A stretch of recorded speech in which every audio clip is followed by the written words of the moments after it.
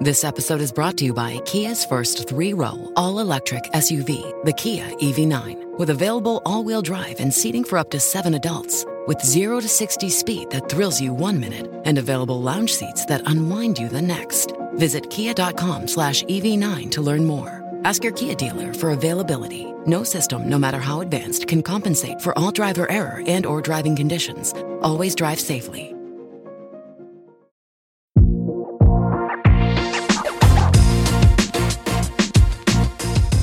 Behind the Knife, the surgery podcast. Relevant and engaging content designed to help you dominate the day.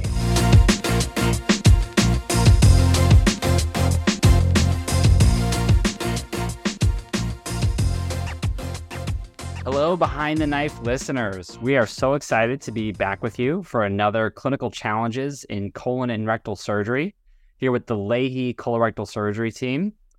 It's been a hot minute since we put together an episode for our Behind the Knife audience, and I'm sure that they have missed us quite dearly. So to recap, we had some prior episodes talking about endoscopic management of advanced colorectal polyps, the role of total neoadjuvant therapy for locally advanced rectal cancer, surgical management of rectal prolapse. We talked about the use of biologic medications in patients with Crohn's disease requiring ileocolic resection, small bowel strictures, and Crohn's disease.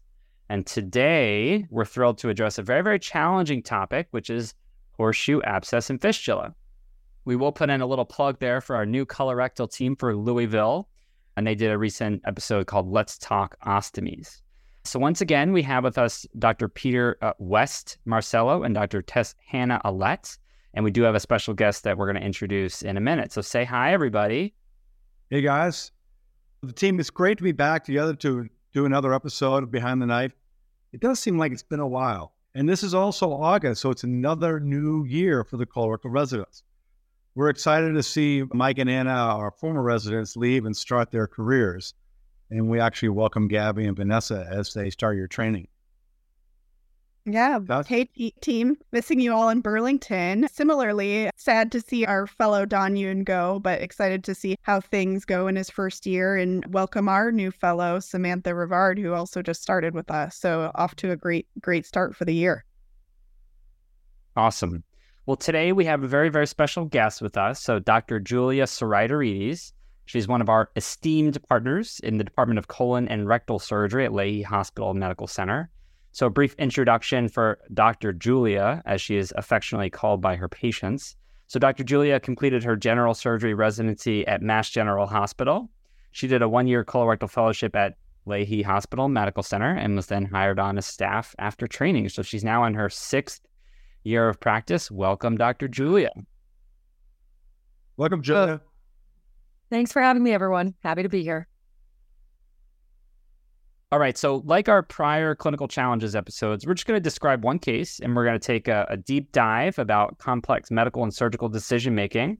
And then a reminder, you can follow along with us on the Behind the Knife YouTube channel for some relevant images. All right, so let's get into it. So this is a 59-year-old female.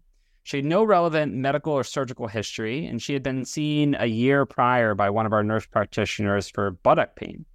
She had been having this for a few months, and this was low tailbone pain, was associated with bowel movements. She had some difficulty sitting, wasn't really having any rectal drainage, but she could feel some swelling by her rectum on both sides. And so I guess, Tess, with that, in getting ready to see a patient like this in clinic, what are you thinking about in terms of your differential? Sure. Pretty limited history at this point, so I'd obviously want to get into the bowel changes, any bleeding, family history, get a little bit more information about the nature of the pain, colonoscopy. But I think the things that I'd be thinking about walking into the room are whether there's a rectal mass, luminally, a retrorectal lesion, abscess, given the tailbone pain, thinking about coccydynia. All right, great. So fortunately for me, her primary care had already ordered an MRI. And so maybe at some point we'll talk about the role of MRI and perianal fistulas and horseshoe abscesses. But she already had an MRI, and that revealed a bilobed pocket of fluid abutting the posterior aspect of the levator sling. And so this was suggestive of a rectal fistula. And so there were fluid collections, and then they extended into the subcutaneous tissue on each side of the buttock. So just a little bit more information, Tess, like you're asking about, so multiple soft bowel movements per day, denies any rectal bleeding, no personal history of colon cancer, no personal history of inflammatory bowel disease. She'd last had a colonoscopy in 2018, and that was normal. No family history of colorectal cancer. And on exam in clinic, when you're seeing her, she has 2 areas of induration in the subcutaneous tissue, and it's overlying bilateral ischiorectal foci. There's no erythema, really minimal tenderness to palpation. There's no external opening to suggest a fistula.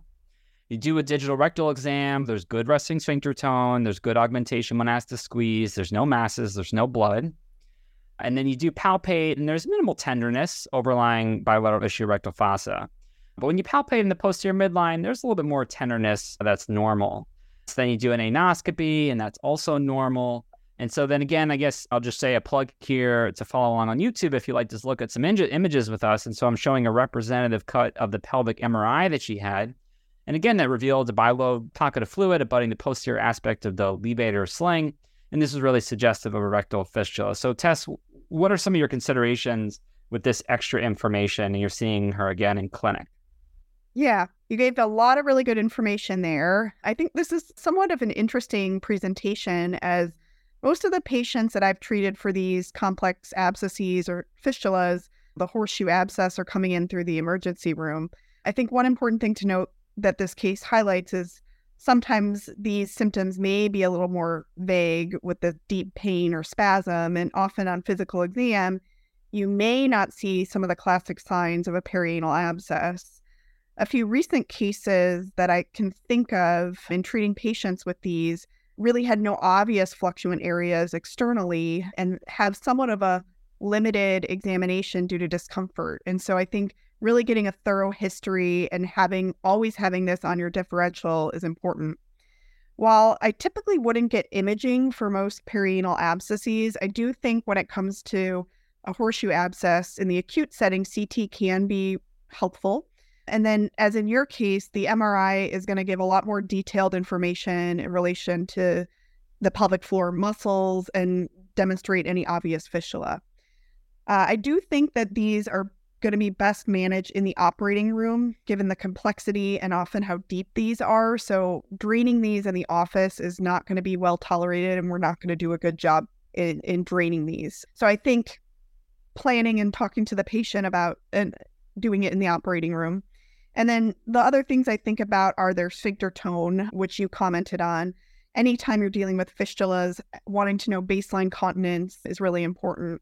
And then lastly, I try to set expectations from the get-go. So the first step is try to drain the infection, get you feeling better, and then upfront about the likelihood for possibly many drains, and that definitive management in this process may be a long road, and that we're going to be hanging out together for a while. So I'll just chime in for a little bit, because I think the important message, I think, for those listening is that most of the time you won't have imaging when you see these people. They're going to have pain with bowel movements. They may have a fever, chills, slightly elevated white count. And when you feel that posterior part between the coccyx and your finger, the tuberculus, that's where you're going to feel fullness. And that's where it's really going to be tender. And if you feel that, you know what's going on. And so that patient needs to go to the OR. It's not something I try to drain in the office.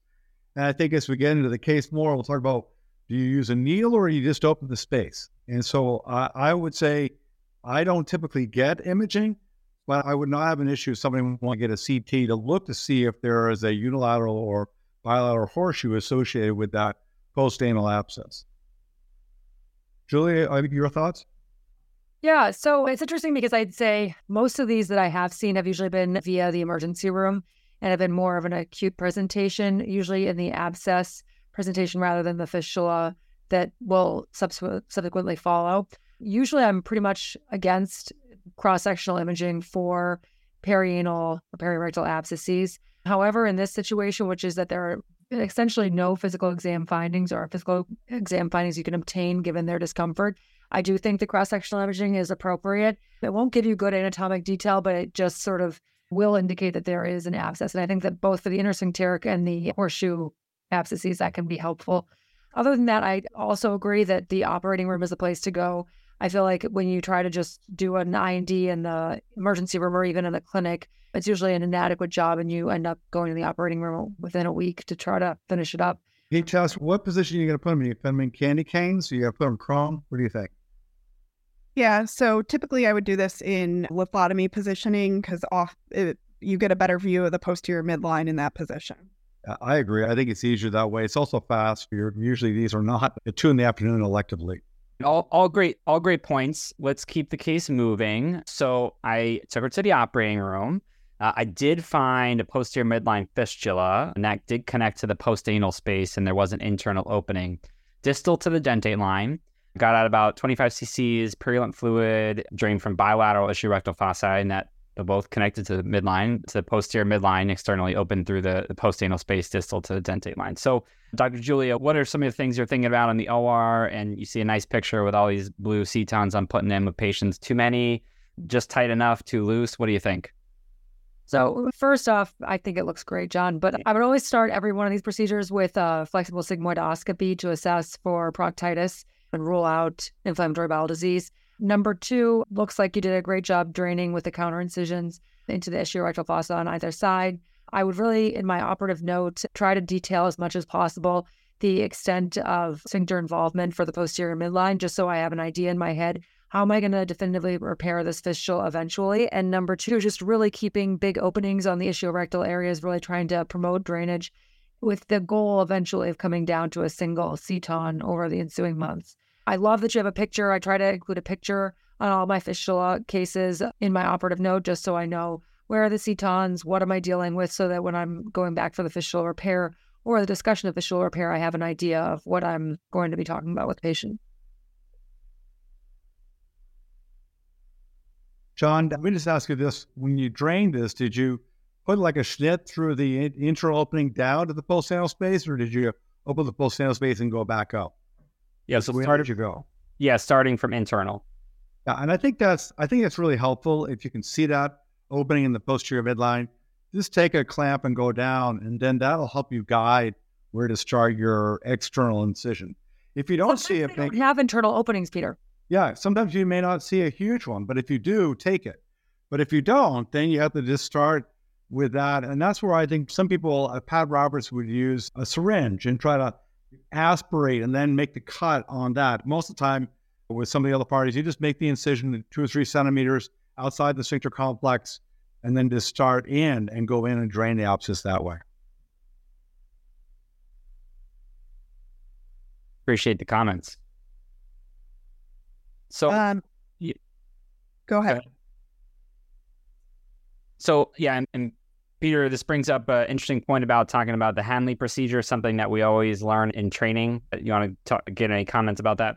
Sure. So here, for those who are watching online, just noting the space, the boundaries of the space, having the anal-coccygeal ligament, having the levators, the coccyx, and then the anus, boundaries of the space. So let's move on to the next slide. And we'll talk for a second next. Who was Hanley? John, who was Hanley? I would love to say that I have this as walking around knowledge. I did not. Click. So I'm going to admit that I just found out that he was chair at Ochsner. Yeah. Can you go ahead and click the next part for those who are watching? And when did he describe it? It was 1965. That's a long time ago. I was 4 years old. So trying to think about being a proctologist, but not really. And it was published in DCR in the 8th volume of DCR, and I don't know where we are now or many years later.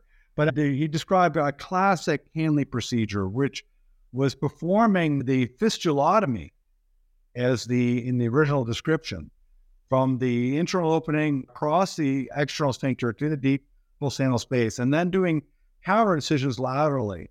And so the Hanley part of it was not opening the lateral extensions, but putting in drains to both the left and right sides. But in the original description, he would perform the fistulotomy complete, which I think many of us would be concerned about in terms of sphincter function. But that was a classic description going back a long time ago, 1965. Awesome. I'd like to just pause here really quickly. One thing that I sometimes struggle with in these patients, just given often how acute and bad the infections can be is what to do with antibiotics. Typically, for most perianal abscesses, I don't routinely give any antibiotics unless there's extensive cellulitis, poorly controlled diabetic, or immunocompromised. But there is some data out there to say antibiotics may reduce fistula formation. The literature is a bit mixed. So for horseshoe abscesses, what about in these cases? What are others doing? I'll chime in and say, unless there's a lot of cellulitis or insulin-dependent diabetic or compromised, you're going to do this. And John, we should go to the next slide. Talk about the modified Italy, which is where you would put a ceton like you did in your area, not doing the fistulotomy, just draining the abscess, place the ceton to the posterior midline, and then from the lateral extensions back to that postanal space opening. That's the modified. And I think that's what majority of us do now when we do drainage. And I say no for antibiotics. Julia? Same, Peter. I really feel like if you've done an adequate job draining the abscess, unless there is significant cellulitis or they are immunocompromised, there's no indication for antibiotics. All right, so let's come back to the case. So put in a bunch of cetons. So Dr. Julia, when do you see these patients again in your clinic, practical matter? So I think the goal towards definitive fistula repair is to get yourself down to a single isolated tract. And so what I typically do is see them back in about a month with a plan to remove one of the ischiorectal outside of the sphincter cetons. And then would see them back a month later, remove the other one, and then plan for definitive repair about a month after that. So it's sort of like a month-to-month basis with the idea that it's going to be at least 3 or 4 months before we're approaching the definitive fistula repair. Tess, I love your points earlier about how when you first meet these people, I always talk about horseshoe fistula being a really challenging pathology to treat, and that we have to go step by step and slowly to get ourselves to the best chance of eventual cure. All right, so I saw her again a month later, had really minimal amount of induration on the right side, and there was really nothing at all on the left side. And so I removed the left side because that one looked good. And so similarly, like to do sort of a staged approach. And so, Peter, your thoughts about assessing those tracts and how you're figuring out when you're ready to go for a fistulotomy or definitive repair? Yeah, I think the hard part here is that it always looks so pretty when you put the cetons out to the side and you think it's going to heal down to a nice single tract, the same size as the ceton. And that doesn't happen all the time. And I look at tracts as being wet or dry. A wet tract is going to have a lot of heaped up granulation. They're going to keep putting out mucopurulent material. When I bring them back to the office, I like to use a Lagom duct probe because I want to know if, before I pull that ceton, if it is a small channel or is there still a side pocket? Because if you pull it out and there's a big side pocket that's wet, it is going to recur. You're going to go backwards. So in the hard part is there's no way I know of to convert a wet tract to a dry tract other than sometimes waiting. But even there, you can scrape it out, even in the office with a bone curette. But it's hard to convert somebody who forms wet tracts to dry tracts. Dry tracts are always easier. And so I think when I see those, the tract, it kind of helps me figure out what the next steps are. And use a probe to make sure there isn't like a side pocket or cavity still, and try to get it to a small area before you pull the ceton. Nice. All right, so I saw her a month later, and again, plan was to remove that right-sided drain so I could just get her down to the one. Unfortunately, when I saw her, and you can see on this new picture here if you're following along, that she had a new area of drainage and pain and a completely separate area. No fevers or chills, but again, new opening, new swelling in an area where there wasn't a prior ceton, there wasn't an IND. So Dr. Julia, what are you thinking when you're seeing that in clinic? Oh, man. Well, first I have like a huge internal groan. Shake my fist of fistulas in general. But I think some of these postanal horseshoes are some of the hardest things to treat because, and I think Schetz used to say this, that there's almost like a chronic sepsis within a cavity within that postanal space. And you really have to, in that first procedure, totally clear it out so that you're just dealing with like fresh tissue with a ceton in place. So in that situation, I groan inwardly and then say, okay, I guess we got to go back to the operating room again and really try to eradicate that sort of infected nidus. Yeah, I would say I agree, Julia. You're going back and you got to open that up. And remember, the space around the anus, there's an inner and outer, there is circular. So the pus will find a way around pathway of least resistance. And sometimes it just says, even though the ceton is in, I'd rather go around than come out. And so as soon as somebody has new complaints, I say, let me know if anything new is occurring. And I try to get them in, and then here, I'm just going to have to bring them back. All right. So here we are back in the operating room. And for all those listeners who thought we were just going to do a straightforward horseshoe abscess, we fooled you. So I found an additional external fistula opening. So again, right posterior rectal fossa, even further away from the anal verge, but it connected to the same internal opening as the prior posterior midline fistula tract. There really wasn't any undrained abscess, so I put another ceton through that opening, kept the right-sided external drain opening. So Tess, what are you thinking now that you're seeing this, and what are you processing in terms of what am I going to do for this lady? Yeah, I mean, I think you did what I would have done as well. Obviously, you commented on you want to make sure you're not missing any undrained collection in the operating room, checking for any additional side tracks or branches or any other internal openings. So if you hadn't at this point done a flex sig, I'd also be thinking about, is this Crohn's disease? If this isn't acting typical, so doing a flex sig, ruling out proctitis, and then interrogating the fistula tracts with hydrogen peroxide, making sure that there's no additional internal openings or other tracts that you're missing. It sounds like now you do have the fistula controlled. So again, wait, be patient. This is someone, when I see her back, if things aren't healing or looking right, I might consider an MRI again, just to make sure I'm not missing anything. But hopefully when you see her back, if everything's draining down to the posterior midline, you can get that remaining right drain out. John, just to comment, those who are watching, I like these cetons better. They're a little more snug than some of your other ones. And so when they're wiping, I think they're more comfortable. I would say that those are Leahy place cetons. Look very good, John.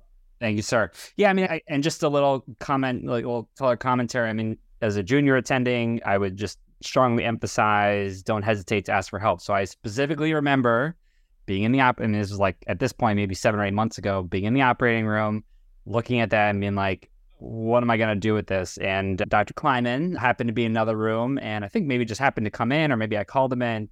And so he was there looking at it together, and we kind of came up with a plan for what I was going to do for it that we'll talk about shortly. But always good to poll the audience if you have that available. So I saw him again in the clinic 2 months later, confirmed that there were no additional areas where there was opening or induration. So I actually removed that subcutaneous one on the right. So that really all that she had were the 2 drains coursing internally into the posterior midline. Saw her again a couple months later, no new areas. And so then we wind up back in the operating room to try to proceed with a definitive repair. So I'll just show you, if you're watching along, that I did still see a couple months later that external opening over the right ischial rectal fossa was still open and still had that low transmuntarial fistula tract. So I'll pause for those, again, following on YouTube, so you can clearly show this is a fistula. That's what it looks like. The skin hasn't healed. There's granulation tissue and drainage, and you can really palpate a cord overlying the skin. So Dr. Julia, what are your thoughts about how you're going to fix this? And does that opening change things for you? How are you thinking about this? So that opening, I don't like it. I feel like there's still some undrained sepsis that's evacuating through that ischiorectal external opening. So, I mean, I think at this point, I probably would bring them back again, clean it out again, and try again with a ceton to really winnow it down. I might even consider at that point, like, excising part of the tract to really try to get to fresh tissue. But, like, I don't see how you can go forward with definitive repair if you're still sprouting new openings.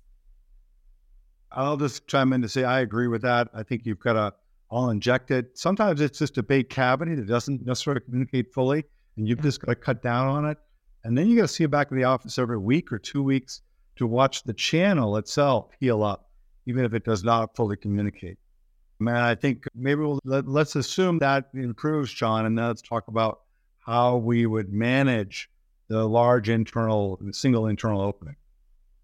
Yeah, so I mean, when I was looking at that, when I first brought her back and when I was looking at that with Dave, the thought was that there's basically I can make a single incision to do a lift procedure and basically find both tracks with that same incision. So we'll talk a little bit now about lifts versus advancement flaps. I come down more on the side of lifts for a few reasons, but maybe I'll just pause there and open it up to group to talk about lift versus flap and any other options. Julia, why don't you go ahead? Sure. So John, I'm with you. I love a lift. I think it's a great way to approach a transsphincteric fistula, but I really feel pretty strongly that it's for a isolated single transsphincteric fistula. And so I love when there's just it's not a superficial fistula. It really does involve some part of the sphincter complex. I love doing a lift for those, but it was something that has, and I've had a couple of them over the years where it's just, you cannot get it down to a single tract. It's just, you can't. And then in those folks, I usually do end up doing an endoanal advancement flap because I think that you are really definitively closing that internal opening and you can just open up the external areas more robustly. Sometimes I'll use like a little baby Pezar or Malincott drain on the external side and allow those to drain and close while you've taken care of the internal opening. But I think for any case where you're like, oh God, I just got to move forward the definitive fistula dry, I've tried to really narrow this down and it's just narrowed to these few areas, then I think you're really looking more at a flap than a lift. Tessa, you on the side of, you were a flapper or you were a lifter? I've kind of gone back and forth. So far, early on, I was doing a lot more lifts and then have recently been doing more flaps. I think so far, if I'm dealing with, I've had only, I think, one case where there's double tracts sharing a same internal opening. And for that, I did a flap just again because of the multiple tracts and the single internal opening.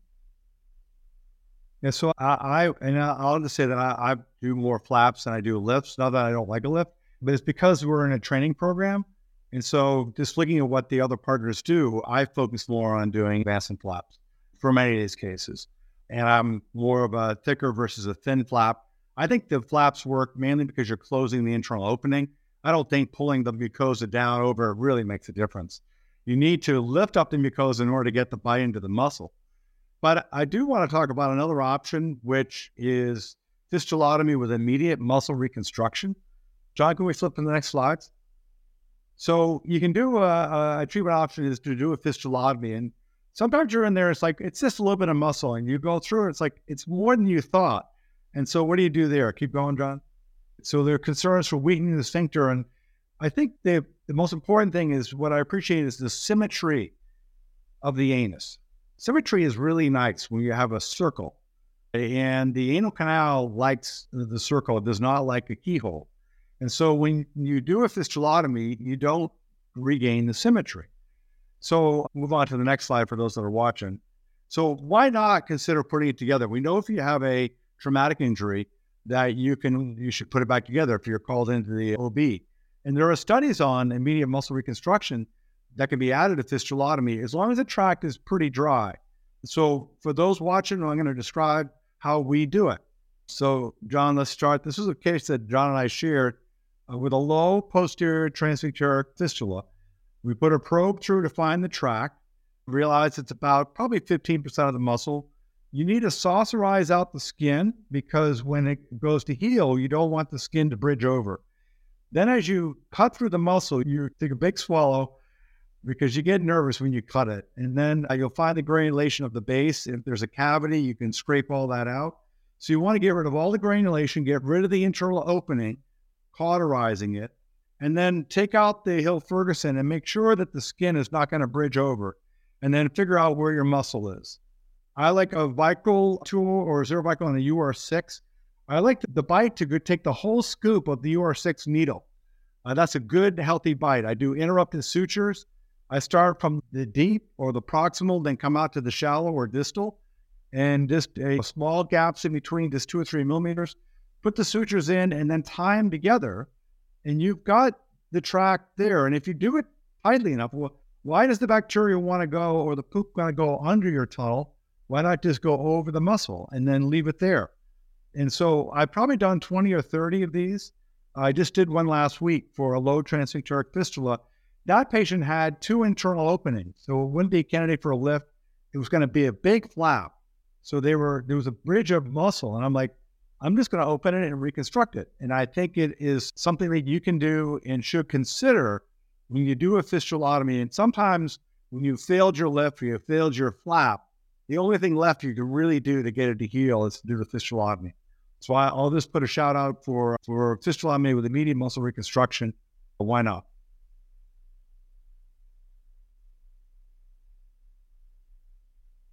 So go ahead, John.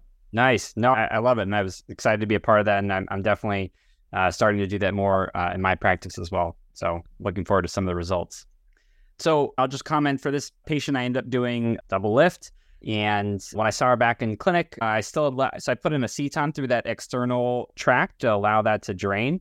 And everything was healing well, actually. And I was planning to take out that ceton, but then she was going on a trip for a couple of weeks. So we said, okay, leave it in place. And I'm going to be seeing her for follow-up in a couple of weeks. So maybe for our next episode, I'll let you know how she's doing. So Dr. Julia, maybe you can tell us a little bit about some of the work you're doing with fistulas on a national level? Sure. So basically, interestingly enough, there are sexier topics in our, colorectal world, rectal cancer, Crohn's, IBD, but fistulas, just because there's such a heterogeneity in how we treat them and also in their presentation, the practice patterns across the United States are like very heterogeneous. And also, no one really knows what the right answer is. And so for this reason, a bunch of folks at the American Society of Colorectal Surgeons have gotten together with 8 different centers across the United States to try to create a quality collaborative to evaluate the treatment of fistulas. So that's going to create an instrument to try to really delineate how are we approaching repairs. How do you do your lift, Peter? How do you do your flap? Like, is it a thick flap? Is it a thin flap? What suture do you use, et cetera, et cetera. And then following the patients in their postoperative period and trying to get some just more granular detail about how people are approaching it and also what outcomes are, and then hopefully have some quality improvement projects that can sort of move the field forward. So looking out for this and starting to collect data over the next 6 to 12 months, and you'll hopefully hear about the first few folks in the project at the 2024 meeting. Awesome. Very exciting. Cool. All right. Well, as always, this has been phenomenal. Unfortunately, we are very much so out of time. And so we're going to wrap up with our takeaways as we usually do. So Tess, you're up. You want to start us off? Yeah. So management of complex fistula in ano can be a long process. Set expectations and be patient. And then, as we've alluded to, keep detailed operative notes, pictures, help yourself for the next case. Nice. All right. The Marcelo must knows slow and steady wins the race, hopefully. In other words, if the track doesn't look right to do something, fix the track and wait longer, because that'll hopefully lead more success. And if you have a wet track, that one's going to be a problem if you're going to try to flap over on top of it, because the granulation in the track may not seal up. And I think when all else fails and you got to do the fistulotomy, think about immediate muscle reconstruction. You really got very little to do. So I'll say, why not? Julia's jewels. I love it. Credit to Marcelo. Oh, great. So a couple of jewels, I guess, that I have is, number one, I always use a ceton. Number two, I always wait long enough for my definitive repair. So typically it's about 3 months. I also really want to make sure that there's no ongoing sepsis. If there is ongoing sepsis, go back to the drawing board, really try to get control of the fistula. And lastly, I'll just reemphasize, I like Tessa's point about adjust expectations. And really, if you counsel them at the beginning that close to half of abscesses go on to form fistulas, and from fistulas, about 60 to 70% of them will be successful, and 30 to 40% will fail, I think people are really much more open to understanding it's a long process. I have a couple of historical anecdotes that I really like to bring up with folks in the office. Number one, I say that Hippocrates was treating fistulas with horsehair cetons back in 300 BC. So this problem has plagued humanity since the beginning of recorded time. I also like to say that Louis XIV had a fistula, and they scoured the French countryside looking for individuals to try and fix the fistula. And they found some barber surgeon who practiced on pigs for a year before he gave them a fistulotomy. So I like to put those in for the appropriate patient to just let them know, hey, you're not the only one. This is hard. It's tough. And like that, lots of people have struggled with this, but perseverance will get you there. Louis XIV, I can remember that one. Oh, it's a good one. And this barber surgeon did this fistulotomy and then retired. He was like, I'm done. We got a bucket of cash. We're going like for it. He made the king incontinent, and so then he got killed. So, all right. Well, mine are not nearly as cool, but I just love the concept of putting pictures in there. Thanks, Julia, for commenting on that. And I think that started from, I would say, Milsum. You're just always putting pictures in charts, and it's just such a great way to tell the story and look at things. So I'm always asking patient for permission, but always putting pictures of the chart. And that goes for everything, your specimens, wounds, everything, just so you can really have a clear picture in your mind. So advocate for that. All right. So we're wrapping up our 7th episode here. And so again, if you like to weeds, consider joining us Sunday evenings for our colorectal surgery virtual education series. A reminder, we're partnering with Behind the Knife and Surgeon for that education series as well. We have some show notes that you can check for some details. We're going to see you again in January. And so we're going to have a journal club review on anal dysplasia and high-resolution anoscopy. And if you enjoyed the session, please do leave us a review. As Behind the Knife always says, all dominate the day. Be sure to check out our website at www.behindtheknife.org for more great content. You can also follow us on Twitter at Behind the Knife and Instagram at Behind the Knife Podcast. If you like what you hear, please take a minute to leave us a review. Content produced by Behind the Knife is intended for health professionals and is for educational purposes only. We do not diagnose, treat, or offer patient-specific advice. Thank you for listening. Until next time, dominate the day.